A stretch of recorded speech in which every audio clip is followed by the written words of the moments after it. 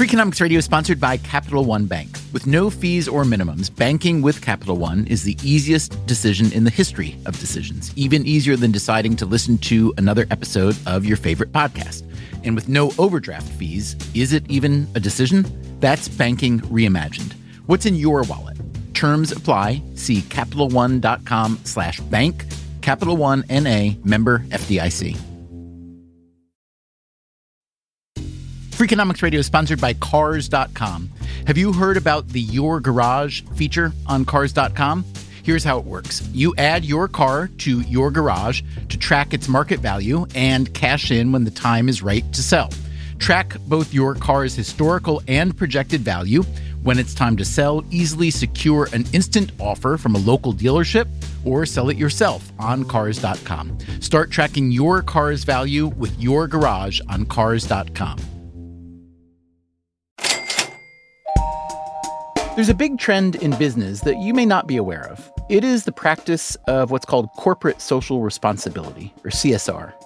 You have 90% of G250 companies, these are global Fortune 250 companies, 90% of them are now publishing annual CSR reports. So you say they're publishing annual CSR reports. Is that am I to infer then that they're actually doing CSR, or they're just publishing reports about it? Yeah, I can't vouch for what each particular company is doing, but I would say by and large, firms are trying to do the right thing. And I think also some people think that that's a way to enhance the bottom line. That's our friend John List. And I'm an economist at the University of Chicago. So let's just give me a quick basket, I guess, of either activities or declarations that constitute modern CSR. In other words, firms do what? What does it include? I would think about it as, every dollar we earn, we give a nickel to charity, or we use items that aren't produced by child workers. We're trying to make the world a better place, and we're willing to even give up profits to make the world a better place. Is that really why so many firms practice CSR? Many businesses, large and small, surely are populated by people with good intentions and pure hearts, but you can also imagine some less than pure reasons for a company to embrace CSR, maybe to make itself more appealing to customers or to shore up a fragile or damaged reputation, maybe even to balance out some questionable business practices.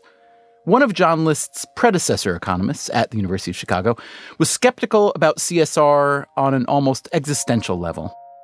Milton Friedman argued CSR is a fundamentally subversive doctrine and declared that the business of business is business. Today on Freakonomics Radio, even if the business of business is business, could it be that CSR is also good for business? Are people more likely to work for a CSR firm, or do they work harder? Or do they pay more attention to quality? We'll hear about a potential downside to all that upstanding behavior. Doing good can license people to do bad. And we'll hear your stories about balancing good behavior with bad. It's driving me up the wall, and I just don't know how to make myself stop.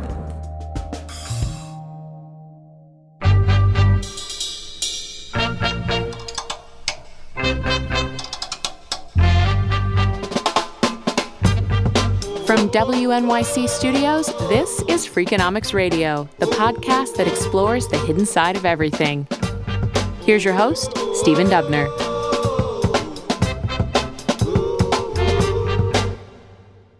John, why are you, as what I think of as a pretty free-ranging experimental economist, why are you interested in something like corporate social responsibility?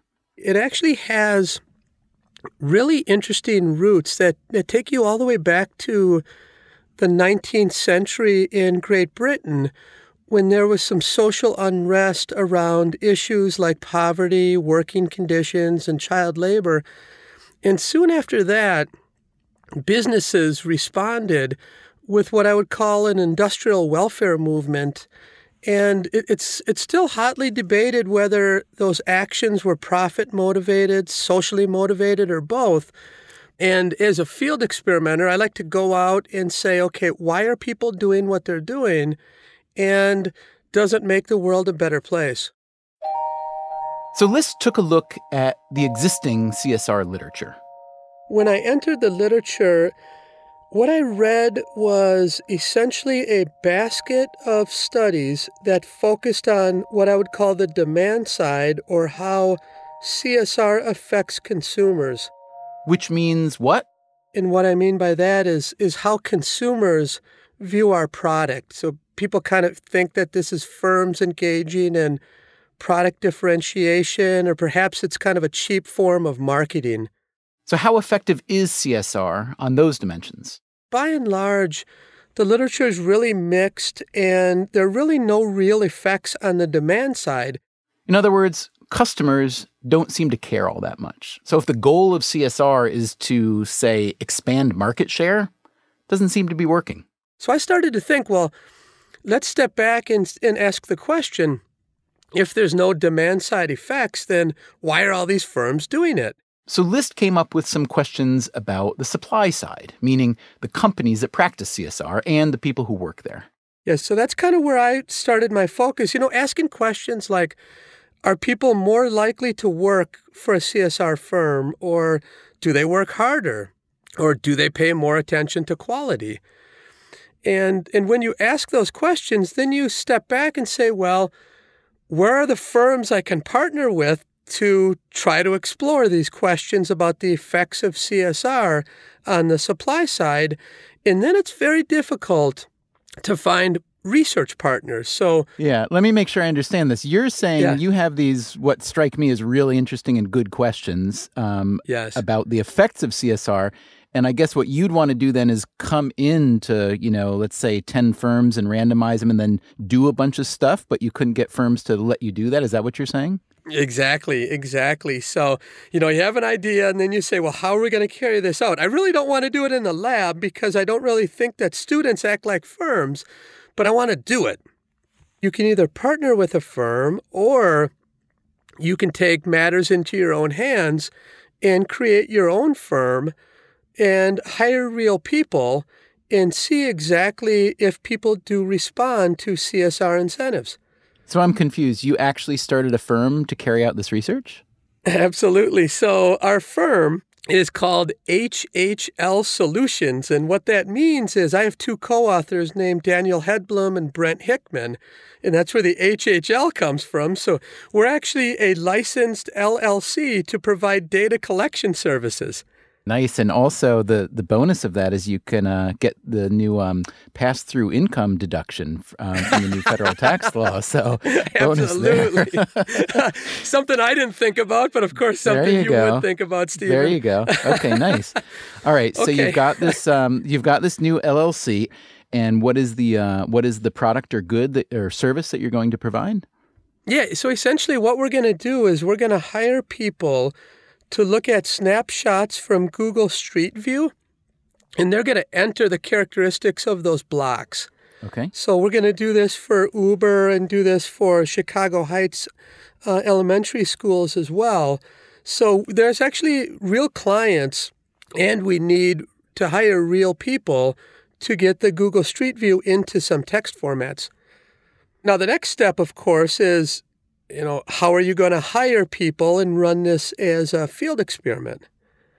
And what we did was we placed online job ads on Craigslist in 12 cities around the states. And to explore exactly what are the effects of CSR, what we did is across those different job ads, we varied the wages from $11 to $15 per hour. And we also varied whether the firm was a CSR firm or not. And talk to me about how the firm's CSR was communicated and whether there was any variance in that as well. Exactly. That's key. So our CSR language was as follows. We simply stated in the ads, some of our projects are aimed at improving access to education for underprivileged children. We believe that these organizations are making the world a better place, and we want to help them. Okay, so what exactly is the research question you're trying to answer now in this hiring experiment? So the first question is, when we put CSR ads out there, do different types of people respond to those ads? And then secondly, after we hire them, do they work harder on the job when we give them real work for real pay? The first step in this study was to advertise the jobs without the CSR component, with the sole variable being the hourly wage. This would help List and his colleagues determine the relationship between what the job paid and the demand for the job. Some ads, remember, offered $11 and some offered $15. And in fact, when you go from $11 to $15, you actually raise application rates by about 33%. To an economist, this was not surprising. That's exactly how supply and demand are supposed to work. But now that's important because once you see what the wage effect is, you can compare that effect to the CSR effect. In other words, List could now offer two jobs with identical wages, with the only variable being that one ad says the company practices CSR. Some of our projects are aimed at improving access to education for underprivileged children, while the other ad says nothing about CSR. And when you compare the application rates to those two different jobs, what you find is the CSR job attracts about 33% more in application rates. So it ends up being about the same as that wage increase. That's amazing. So to be both reductive and cynical, I could say, rather than paying someone $15 instead of $11, I can just say I'm a CSR firm and pay them $11, and I'm going to get at least the same volume of recruits, correct? That's correct. You can use CSR to increase the pool of applicants by roughly the same magnitude as a 27% wage increase. But then I gather what you really care about in the end is the quality and the characteristics of those employees. Was your firm real enough to measure that? Absolutely. Absolutely. And I think the real gem here is that we also attract a very different type of worker who responds to the CSR ad. People who apply for the CSR firm actually are more productive per hour for us, and they enter more data accurately. So companies that promote their CSR programs attract better job applicants. What List uncovered here was a mechanism, a very useful mechanism, that allows firms to sort potential employees. Oh, exactly. The initial job advertisement explaining exactly what kind of job it is, what kind of firm it is an extremely important moment for the organization to send a signal that we are this type of employer. And that is by far the most important card when it comes to attracting and keeping really good workers. It's the sorting stage. If you were a big firm CEO or head of HR and you could sort along one of just two metrics, one is, let's call it IQ, and number two is, let's say, sensitivity to CSR, corporate social responsibility, which do you sort along? You know, I think there's a mixture, what economists would call a convex combination, but I would say that if I had to choose one or the other, I would opt for the CSR variant, in part because if a CSR worker believes in the cause that they're working for, they will work day and night. These workers, it turned out, were 10 to 25% more productive than the average employee. List and his team also looked at the demographics of their employees to see what kind of person was most sensitive to the CSR appeal.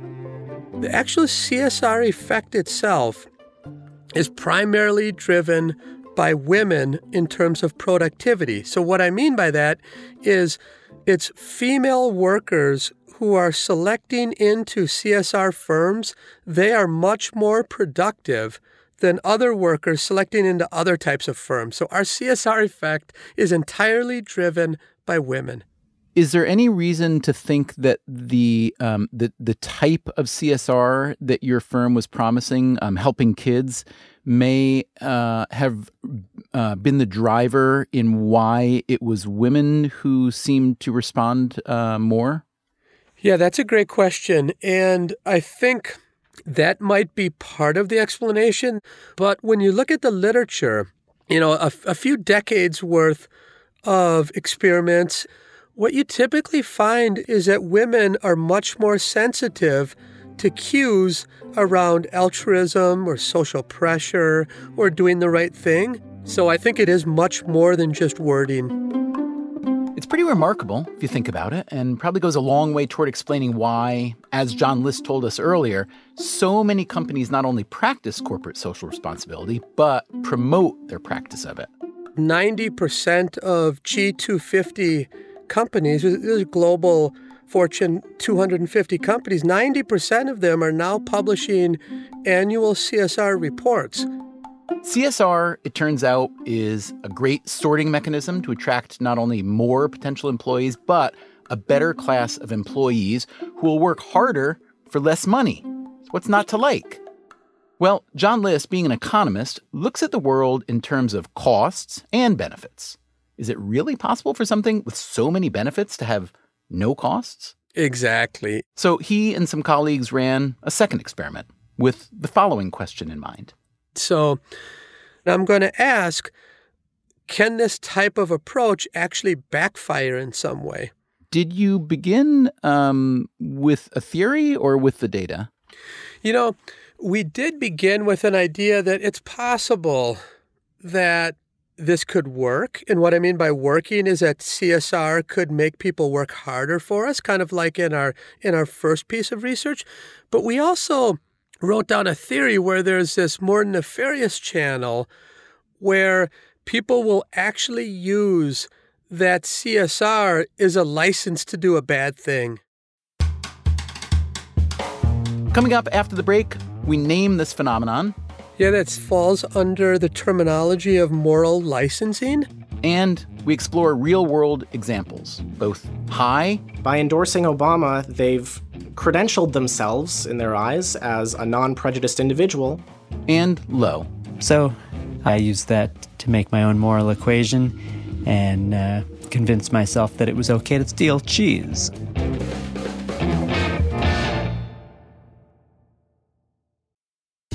Freakonomics Radio is sponsored by Canva. Supercharge your work with AI-powered Magic Write in Canva Docs.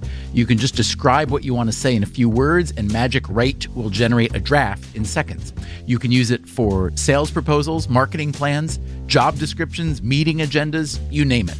Tweak your draft and you're done. It is a serious time saver and the perfect way to beat the blank page. Generate your draft with Canva Docs at canva.com. Designed for work.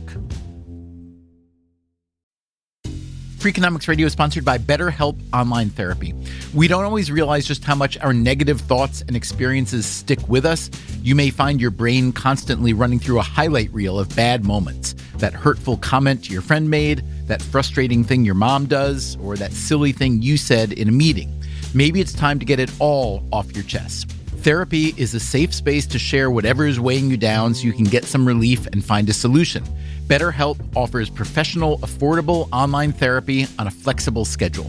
Start the process in minutes and switch therapists anytime.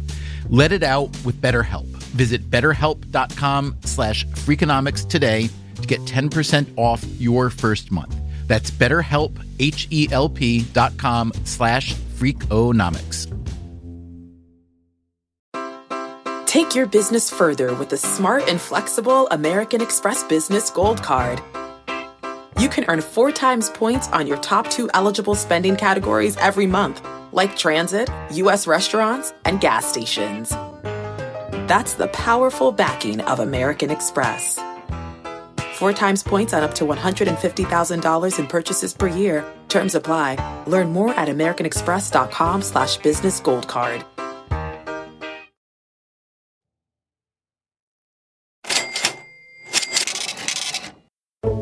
Why do the vast majority of companies who are in the business of making money also put so much emphasis on giving money away and being good corporate citizens? There are probably a lot of reasons. For one, Maybe they just are good citizens. We don't have to be cynical about every behavior, do we? But the economist John List, using a field experiment with a real company that he set up, found that CSR, or corporate social responsibility, also attracts more and better employees. But he also wondered if perhaps there's a downside to CSR. To find out, he set up a second experiment. So what we did here, and this is a field experiment with one of my postdocs, Fatima Momeni, we hired more than 1,500 workers to do a really short-term job for us. They recruited these workers using Amazon Mechanical Turk, the labor crowdsourcing marketplace. And it's really sort of a dismal job. How dismal? What we have them do is we have them transcribe images. Those images are composed of about 30 words each. The images came from German books. So, these are non-German speakers or non-German readers or writers. So we have them sit in their own home and do the job for us. The ads that recruited these workers said nothing about the employer practicing CSR. So in essence, I'm trying to shut down the channel of sorting. The CSR message would come later, once they were hired. And to make the experiment an experiment, the CSR message was randomized between two groups. So we have two identical pools of workers. One group is told, you are doing this chore and you're not only going to be paid for it, but we're actually going to donate some of our cash to UNICEF. In another group, they're just told, please do this task and you're going to be paid for the task. And were you actually giving real money to that UNICEF project? Absolutely. Absolutely. All of this work here is without deception, and all the cash is donated to UNICEF. Just want to make sure, because that would be some irony if, you're trying to see if working for a good guy company makes you do bad stuff, and then you lie about giving the money to UNICEF. And then I lie about it. Exactly. No, everything's above board. Each worker was given 10 images of German text that they were supposed to translate into English. Most of them are actually using Google Translate. If, however, they found an image to be illegible, they could skip it. And, importantly, regardless of whether the images that they turn in are correct or not, you receive the same payment. So if workers are getting paid the same whether or not they translate all 10 images, and if the workers are the ones to determine whether an image is legible, well, that presents a fine opportunity to cheat. In essence, to steal from their employers. This is a topic that economists consider quite important.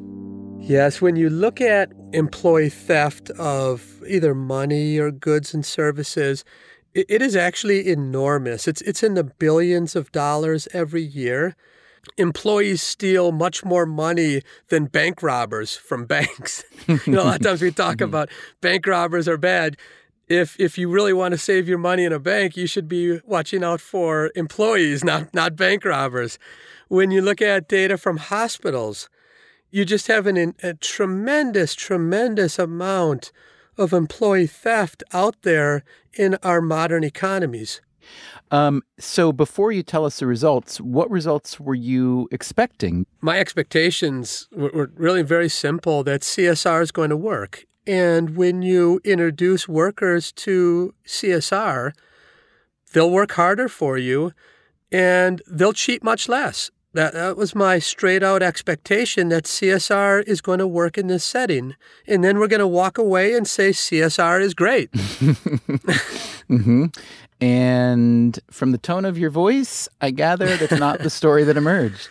Unfortunately for my firm here and for humanity, that's certainly not what emerged. What emerges is that many more people end up cheating and reporting that these images are unreadable. And in fact, roughly 24% more employees, when they're in CSR, end up doing this fundamental misbehavior in the workplace of saying that the images are unreadable when they really are readable. And so this cheating is evidence to you of what exactly? What this cheating suggests is that there's something else going on within the CSR incentive that is much deeper than what my initial inclinations had me believing. My initial inclinations were that firm does a good thing, worker reciprocates to firm by working harder, and the world is a better place. Everyone's better off.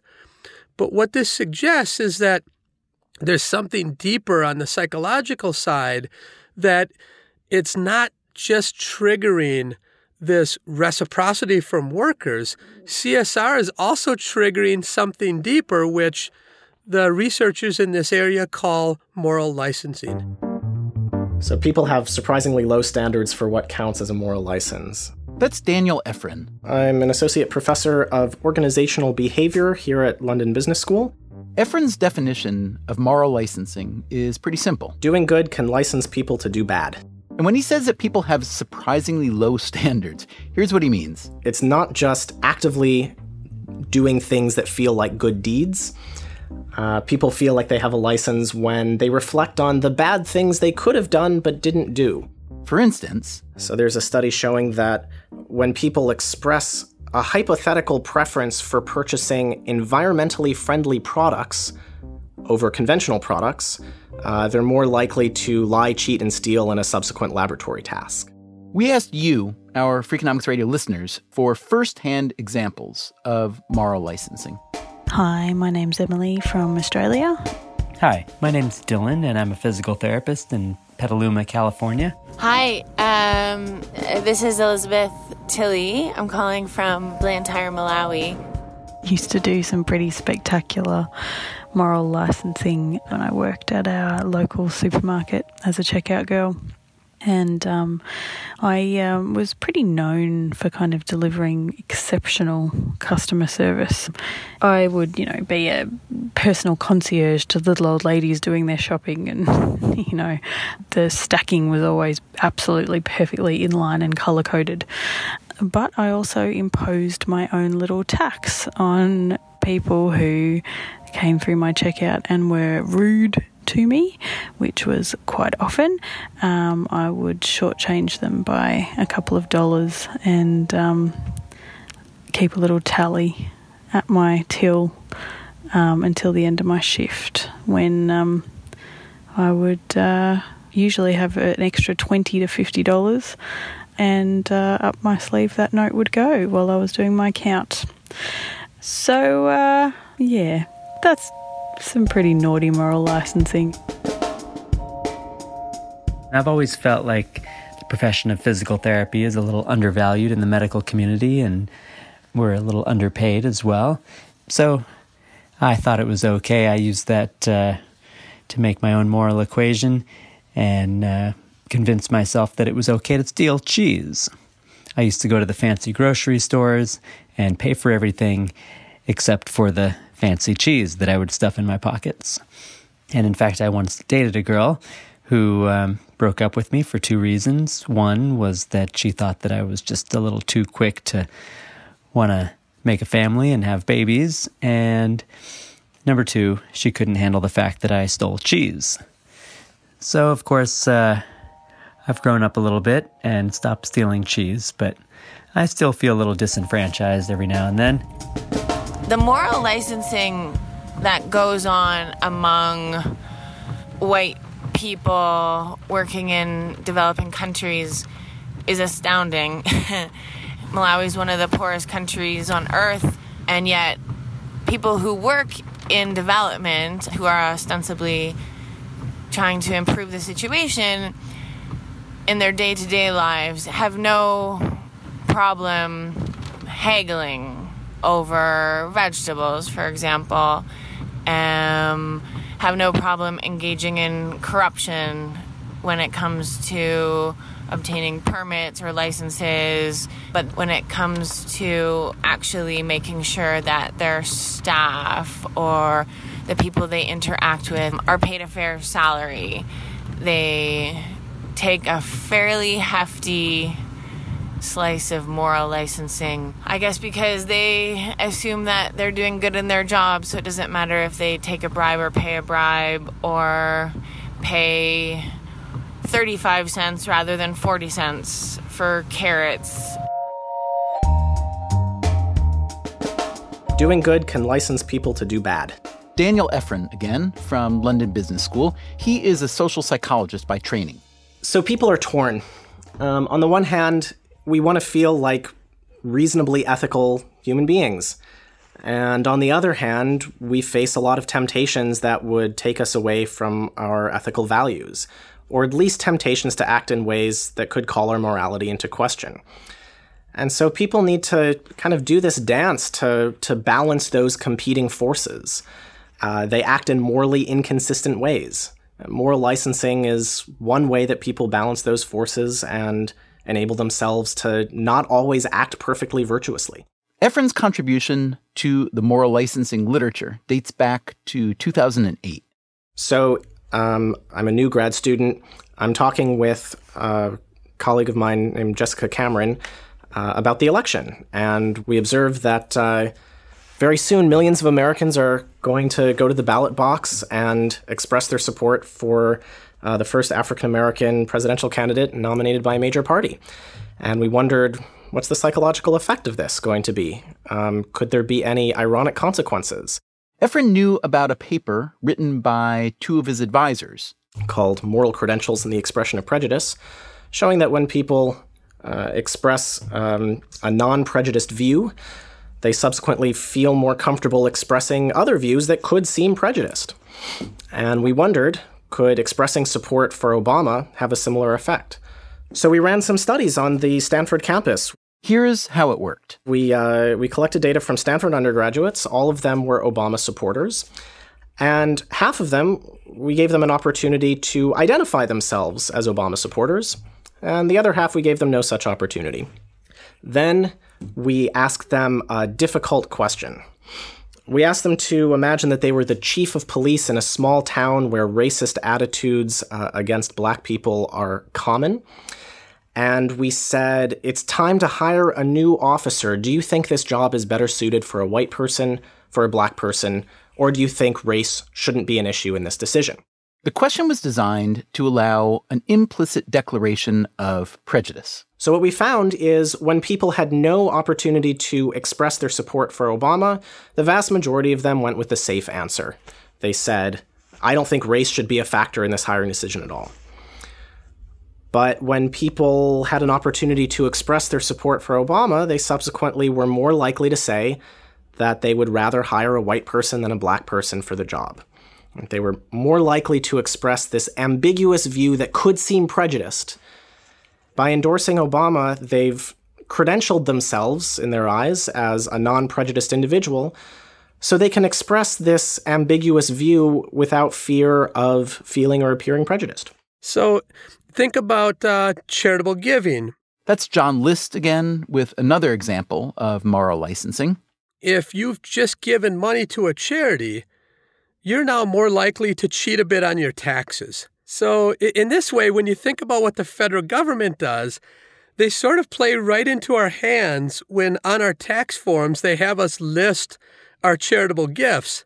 Now merely what the literature suggests is that merely being reminded of a good deed can actually induce you to misbehave on other dimensions. So if you're rewriting the tax forms, what do you do? I definitely remove the listing of charitable gifts alongside list your income from other sources. And you have to disconnect these two things if you want to mitigate cheating. Yeah. Do you have it come last? I think I have it come all together in a different set of forms.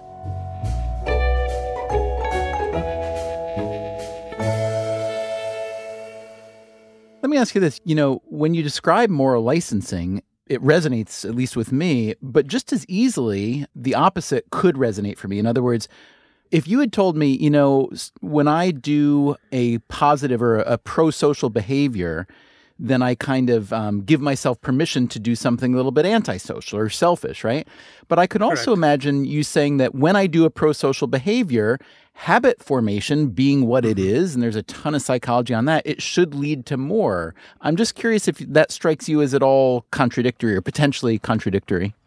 I think potentially, absolutely. Do a good deed here, you're more likely to do a good deed tomorrow.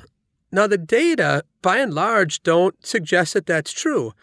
Now, that's not to say that there aren't good types and bad types. I think we need to differentiate this argument. So one case is you have people who tend to do good things, and you have other people who tend to do bad things. That's certainly true. What this is saying is that let's take a good person and remind them that, you know what?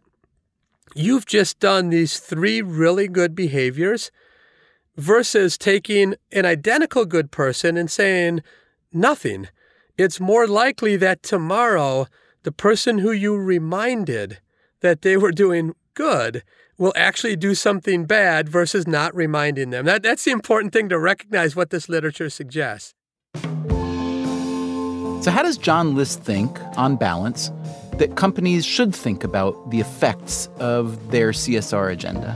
It can importantly influence the types of workers who want to come and work for your firm. But there is a bit of caution in saying you need to put up safeguards when you use CSR because there might be this bad guy lurking around the corner who might end up causing CSR not to be as effective as what it otherwise could be. There's one more potential consequence to all the CSR that firms are practicing, a really big one: political influence. A recent working paper by 4 economists looked at corporate philanthropy as a form of what they call tax-exempt lobbying. They found that firms increase their charitable donations in congressional districts when those districts' representatives get seats on committees that are relevant to the firm's business. How much money are we talking about here? The economists write, quote, "Our estimates imply that 7.1% of total U.S. corporate charitable giving is politically motivated, an amount that is 280% larger than annual PAC contributions and about 40% of total federal lobbying expenditures." So that's not nothing, and it feels like we should talk about this topic some more. But maybe, rather than from the economist's perspective, it should be from the perspective of the companies themselves. Wouldn't it be nice to hear about corporate social responsibility from a company that takes CSR really seriously? We think of corporate responsibility very simply as the how of how we do business. From a company that is by some measures the most charitable company in America? Sure. Well, I know that those numbers are big. Just how much is this one company giving away? In 2017, it was about $4.6 billion in-kind product donations, around $210 million in cash grants. What industry is this company in? Interestingly, it's one that's been getting hammered by politicians of every stripe. Big Pharma manipulates the system to keep prices high. And a lot of that money that is spent lobbying Congress is to keep drug prices high. The drug companies, frankly, are getting away with murder. I have been fighting the greed of the prescription drug industry for decades. And as far as I can tell, the pharmaceutical industry always wins. I will confess, we don't have a lot of wind at our back. A conversation with Caroline Roan, Vice President of Corporate Responsibility for Pfizer and President of the Pfizer Foundation. That's next time on Freakonomics Radio. Freakonomics Radio is produced by WNYC Studios and Dubner Productions. This episode was produced by Greg Rosalsky. Our staff also includes Allison Hockenberry, Merritt Jacobs, Stephanie Tam, Max Miller, Harry Huggins, and Andy Meisenheimer. We had help this week from Louis Mitchell. The music you hear throughout the episode was composed by Luis Guerra. You can subscribe to Freakonomics Radio on Apple Podcasts, Stitcher, or wherever you get your podcasts. You should also check out our archive at Freakonomics.com, where you can stream or download every episode we've ever made. You can also read the transcripts and find links to the underlying academic research. We can be found on Twitter, Facebook, LinkedIn, or via email at radio@Freakonomics.com. Thank you for listening.